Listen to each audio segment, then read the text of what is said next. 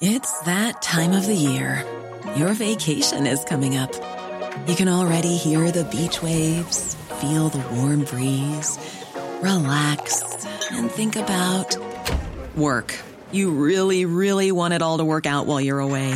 Monday.com gives you and the team that peace of mind. When all work is on one platform and everyone's in sync, things just flow. Wherever you are, tap the banner to go to Monday.com. Many of us have those stubborn pounds that seem impossible to lose, no matter how good we eat or how hard we work out. My solution is PlushCare. PlushCare is a leading telehealth provider with doctors who are there for you day and night to partner with you in your weight loss journey. They can prescribe FDA-approved weight loss medications like Wegovy and Zepbound for those who qualify. Plus, they accept most insurance plans. To get started, visit plushcare.com/weightloss. That's plushcare.com/weightloss.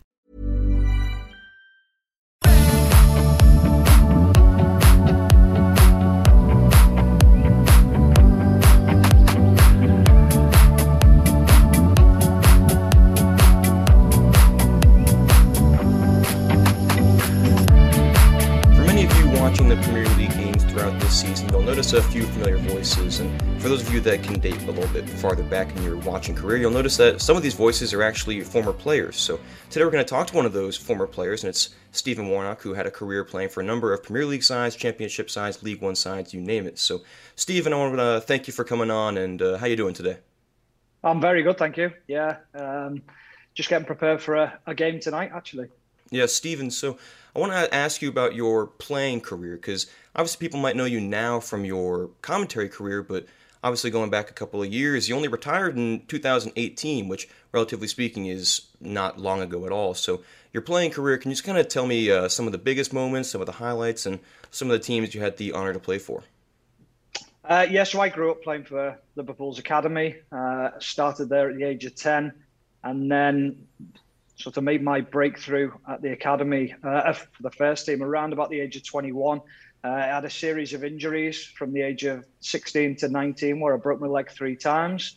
So I was probably a little bit of a late developer into the Liverpool team because of injuries. I left Liverpool at the age of 24, signed for Blackburn Rovers, who were then in the Premier League. Played a couple of seasons with them in the Premier League and then moved on to Aston Villa. When I was at Aston Villa, I was then called up to the England squad to represent England at the World Cup and went to the 2010 World Cup in South Africa. And then I went on to play for teams in the Championship, Leeds, Derby County, Wigan Athletic. And yeah, like you say, finished my career 4 years ago and sort of started to shift into the media world now. So what started that shift into the media world? Was it something that you always thought when you were playing, I want to do this after I finish my playing career? Or was it just something that happened in 2018? You said, well, I think I have this opportunity, I might as well take it. Well, Liverpool have their own channel, Liverpool Football Club have LFC TV, and I'd worked on that for a number of years, covering academy games, doing some first team games. But round about probably from the age of 30 onwards, and I was just doing bits and pieces in the background, but I never thought anything really about it. And then the last season I was in my career, I got a phone call from the BBC asking me if I'd like to go on and do a radio show. This was on a Tuesday night. Finished the radio show. Would you like to come back on Thursday? I was like, yeah, okay. Went back on Thursday. We've got a TV show on Sunday morning. Can you make Sunday morning? And I was like, yeah, I can do Sunday morning. And they just started giving me more and more work. And then I was in the car one day picking my girls up from school, and I got a phone call from one of the bosses at the BBC, and he just said, you're at that stage now where, do you know what you're doing next season? Are you thinking of retiring? Are you going to carry on playing? And I was like, well, how come? What are you thinking? And he just basically said, listen, we really, really like you here at the BBC, and we've got plenty of work for you. We think we can use you a lot. And if you were to retire, then we'd love to have you on board. And then literally in the car, I just went, okay, I'll retire. And it just came at me like that, because my thought process was, well, someone else will take this opportunity if I wait another year. And this is an opportunity for me then to to grab it with both hands, to have something to concentrate on. I think when a lot of players retire and come out the game, they don't know what the next step is because they don't tend to think about it too much. They try and concentrate so much on the playing career that they forget to think about the long term. And then off the back of that, I just started getting more and more phone calls because the BBC, as we know, is one of the most recognised names worldwide. Your voice is getting heard, you're getting seen by so many different outlets, and yeah, it just sort of snowballed from there. So in terms of switching from a playing career to being in the media industry, how easy of a transition is that for you? I mean, obviously you're a former player, so you have the expertise and the knowledge of the game, but obviously the preparation, the actual things you're doing are clearly different. So just how easy of a transition was that for you? It was easy because I'd done some previous work, as I said earlier on, for LFC TV. So I knew the background of it, but to actually understand going from radio to TV and how the co-commentaries work on things like that, when a replay comes in, what the directors are looking for, listening to directors in your ear while you're talking, these were all new things. And a lot of the time you don't get the training, you just put on the spot and asked to do something. So they're things that I've had to work at. I think the transition inside of coming out the game to go into the media world, I think just leaving the game in general is very difficult for players. They're used to a routine, they're used to a structure, and I'm freelance. So I could get a phone call next week saying we want you, or it could go dry for a couple of weeks. It could be chaos for 2 or 3 weeks. And this is the nature of the job.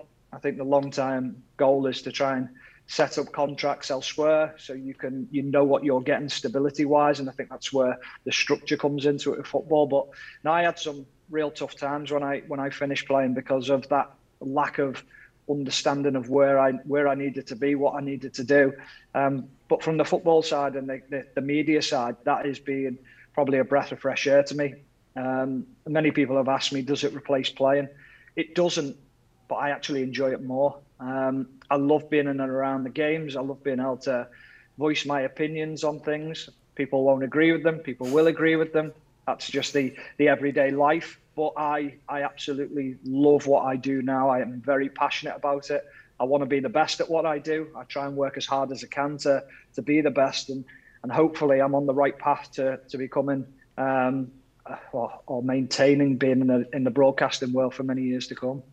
Yeah, Stephen, I think it's funny you talk about opinions, and I've had the honor to talk to a number of former players that now work in that commentary side, and something that I'm always curious about is how they avoid biases. And you already talked about your playing career and how you played for Premier League sides, Liverpool, Aston Villa, and Leeds, who at the time was not the Premier League, but these are Premier League sides that we all know and you commentate today. So when you're calling these games that involve these teams, is it hard for you at all to avoid biases or, try to talk in favor of one player or one team over another?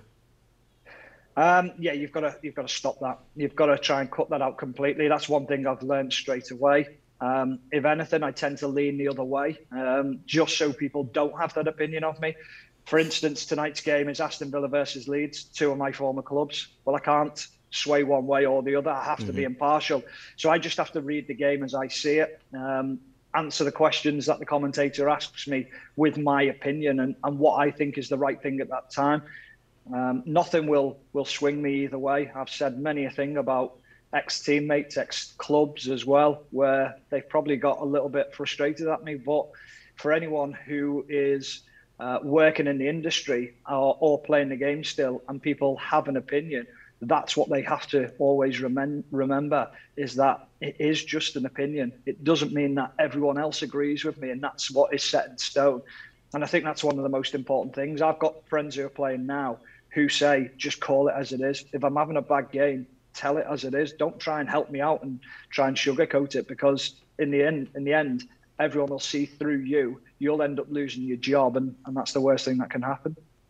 So, Stephen, obviously a big part of playing and commentating is preparation. And I can only speak from my brief experience playing. I stopped playing when I was pretty much 17 years old, but still up to that time, preparation was a big thing going into games, and I can imagine that's only exaggerated when you're playing in major games in the Premier League, or as you say, you did get to go to the World Cup with England. So, but at the same time, when you're in the media industry, preparation is equally important, I think. So In terms of how you prepare for a game, are there any similarities between what you do as a commentator versus what you did as a player, or are they totally separate? No, they are separate. They're completely separate because you're trying to learn about the team's history, what's happened in the last 5 or 10 games, who's been the goal scorers, who's been the most creative players. I go on fans forums to see what the fans are thinking about the team, who they like, who they don't like, what their opinions are of the managers, the formations, what they're playing. So there's many sort of facets that come into it that you've got to be across. I think one thing I used to get a little bit caught up on, and I think a lot of people do get caught up on this, is stats. A lot of people are driven by stats, and I used to look at a lot of stats and I'd bring them into the game. And one of the commentators I was working with said, "Why do you keep on bringing these all the time?" So I was like, "Well, in case I need them." And he said, "That's my job. My job's to hand out the stats. Your job's to give us an insight as to what's happening on the pitch, why the players are doing it, how it's happening, what formations are changing, why they're changing those formations." And suddenly it changed the way I commentated. It changed the way I prepared for things, because you have to adapt within a game. You have to be able to understand what's happening in that game. You have to be able to call it straight away so that people see it. And I think that's the great thing about turning up to every game, is that every game's different. You have a basic formation of how you think teams are going to play, the structure of the team, but the managers will adapt during the game, and you've got to be able to adapt as well to them system changes throughout the game. Co-commentators, they don't have to be former players, but you talk about these insights. Does being a former defender and being on the field, does that give you some sort of advantage in terms of what you see on the field from a commentator's perspective, and in terms of changing formations, in terms of what players are doing? Yeah, I think it does. What I would say is that some people don't see it. Some ex-players don't see it, and that's why they don't work in the media. I perhaps don't see things that coaches see when they're coaching players at the moment, because I'm not in that industry day in, day out. So it's a skill set, and trying to push that skill set across onto camera, or as a voice that you can hear, and trying to help people understand why certain things are happening on the pitch, how to make that simple so that the naked eye that might not see that then starts to look for something different on the football pitch or the soccer pitch as to why things are happening. So I think that's it's something that is hugely important. But when you look at most of the commentators that we have, most of the commentators haven't played the game. They've studied it, they watch it as much as possible, and they do understand it. But they all say the same thing, is that you see something different that we don't see. And it's so interesting that we both have different views of the game and how it is. So you've obviously had a pretty remarkable career, a long career in your playing days. So even though your media industry, or media career, I should say, is relatively brief, I'm curious as to what some of your highlights are from calling games, whether that be for TV or radio. Well, as soon as I retired and I got the job at the BBC, we had the World Cup in Russia, and I was fortunate enough to call a few games, which were just over in-house studios, so it was off TV monitors and things like that. But that went out on radio, which was huge. It's such a buzz to be part of that. I've now got a regular show on a Monday morning on Sky Sports, where I do analysis of teams and talk about the tactics that they might have employed at the weekend. And they're I mean, that's such a buzz for me. I think the highlight would have to be, though, was there's probably two highlights. One was calling my first international game on the radio, an England game versus Romania. To call the national team and to be able to talk through a game is just such a great sort of a highlight for me. But then I went to Qatar for the World Club Cup, where Liverpool play for Flamengo, and that was just unbelievable. It was for BBC TV. It was a huge job for me, a huge opportunity. And obviously, because I grew up a Liverpool fan, I'm an ex-Liverpool player, to be involved in a game of such magnitude. I think we had over 13 million viewers that tuned in for that game, which is probably small compared to American audiences. But for us guys, that's a big audience for the UK. And that was a real highlight for me. Something I find interesting, especially for the United States broadcasters, a lot of them have to call games, in studios rather than flying over to England to call these Premier League games. So you already talk about your experience calling games in-house, but I think it's much easier for someone in Europe and in England to call these games from the stadiums. So how much of a benefit is it to be at a stadium as a commentator compared to calling games from a monitor or just a couple of screens?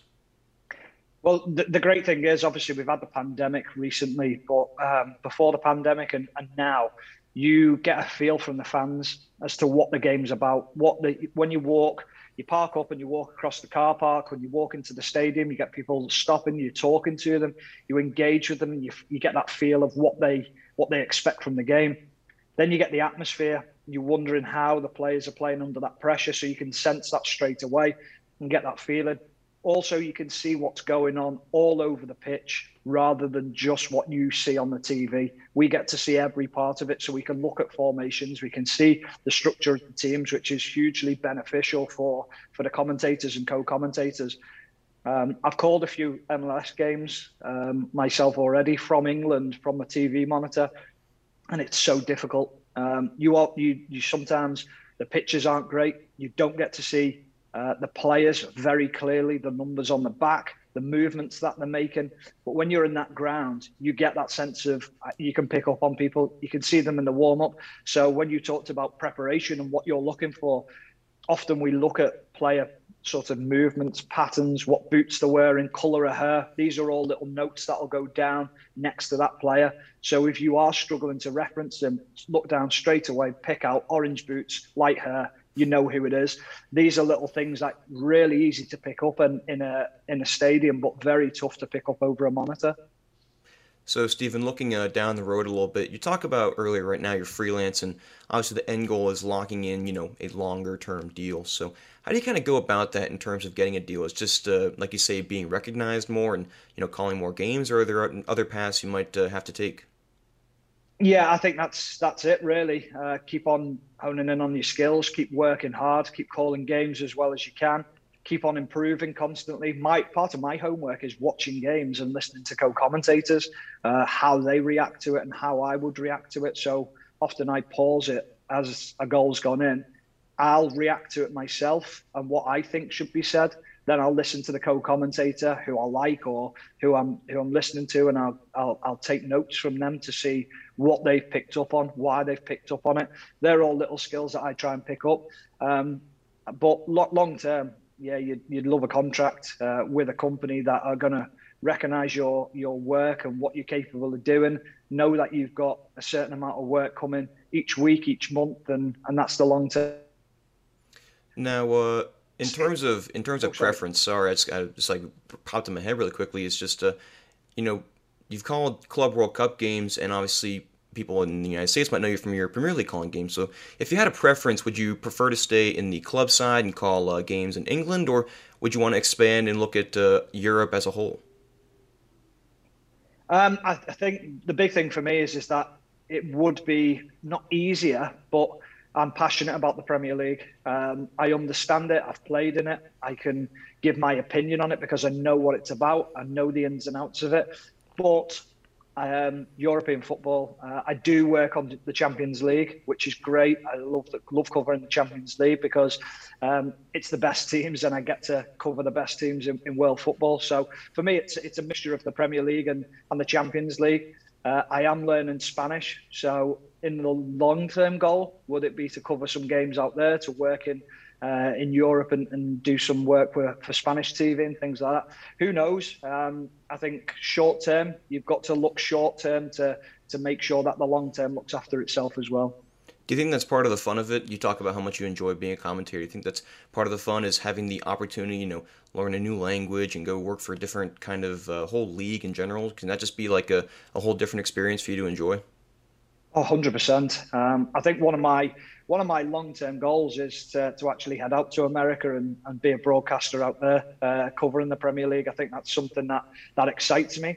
I think the great thing about football, soccer, is that it's worldwide. The opportunities are endless. I've actually just been out in the States myself, working for an academy out there, covering a soccer tournament, and I just got a buzz from it. I just loved it because we've all got the same passion. We all love football. We all love soccer. We all love football. We all want to see it played in the right way. I'm just very fortunate that I get to call games, and some of the best games in the world. Well, Stephen, that seems like a pretty good place to wrap up. And who knows, a couple of years down the road, might look forward to watching you on some of the American broadcasters here. Fingers crossed. That'd be lovely. Thanks for having me on. Appreciate that, Stephen. Have a good one. Thank you.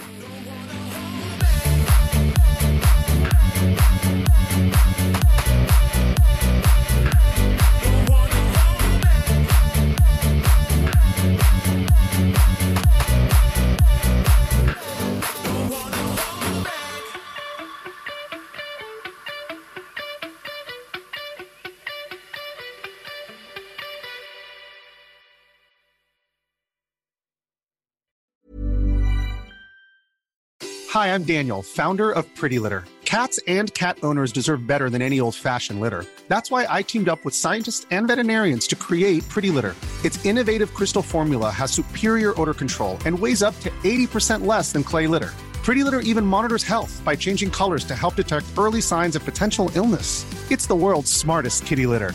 Go to prettylitter.com and use code ACAST for 20% off your first order and a free cat toy. Terms and conditions apply. See site for details.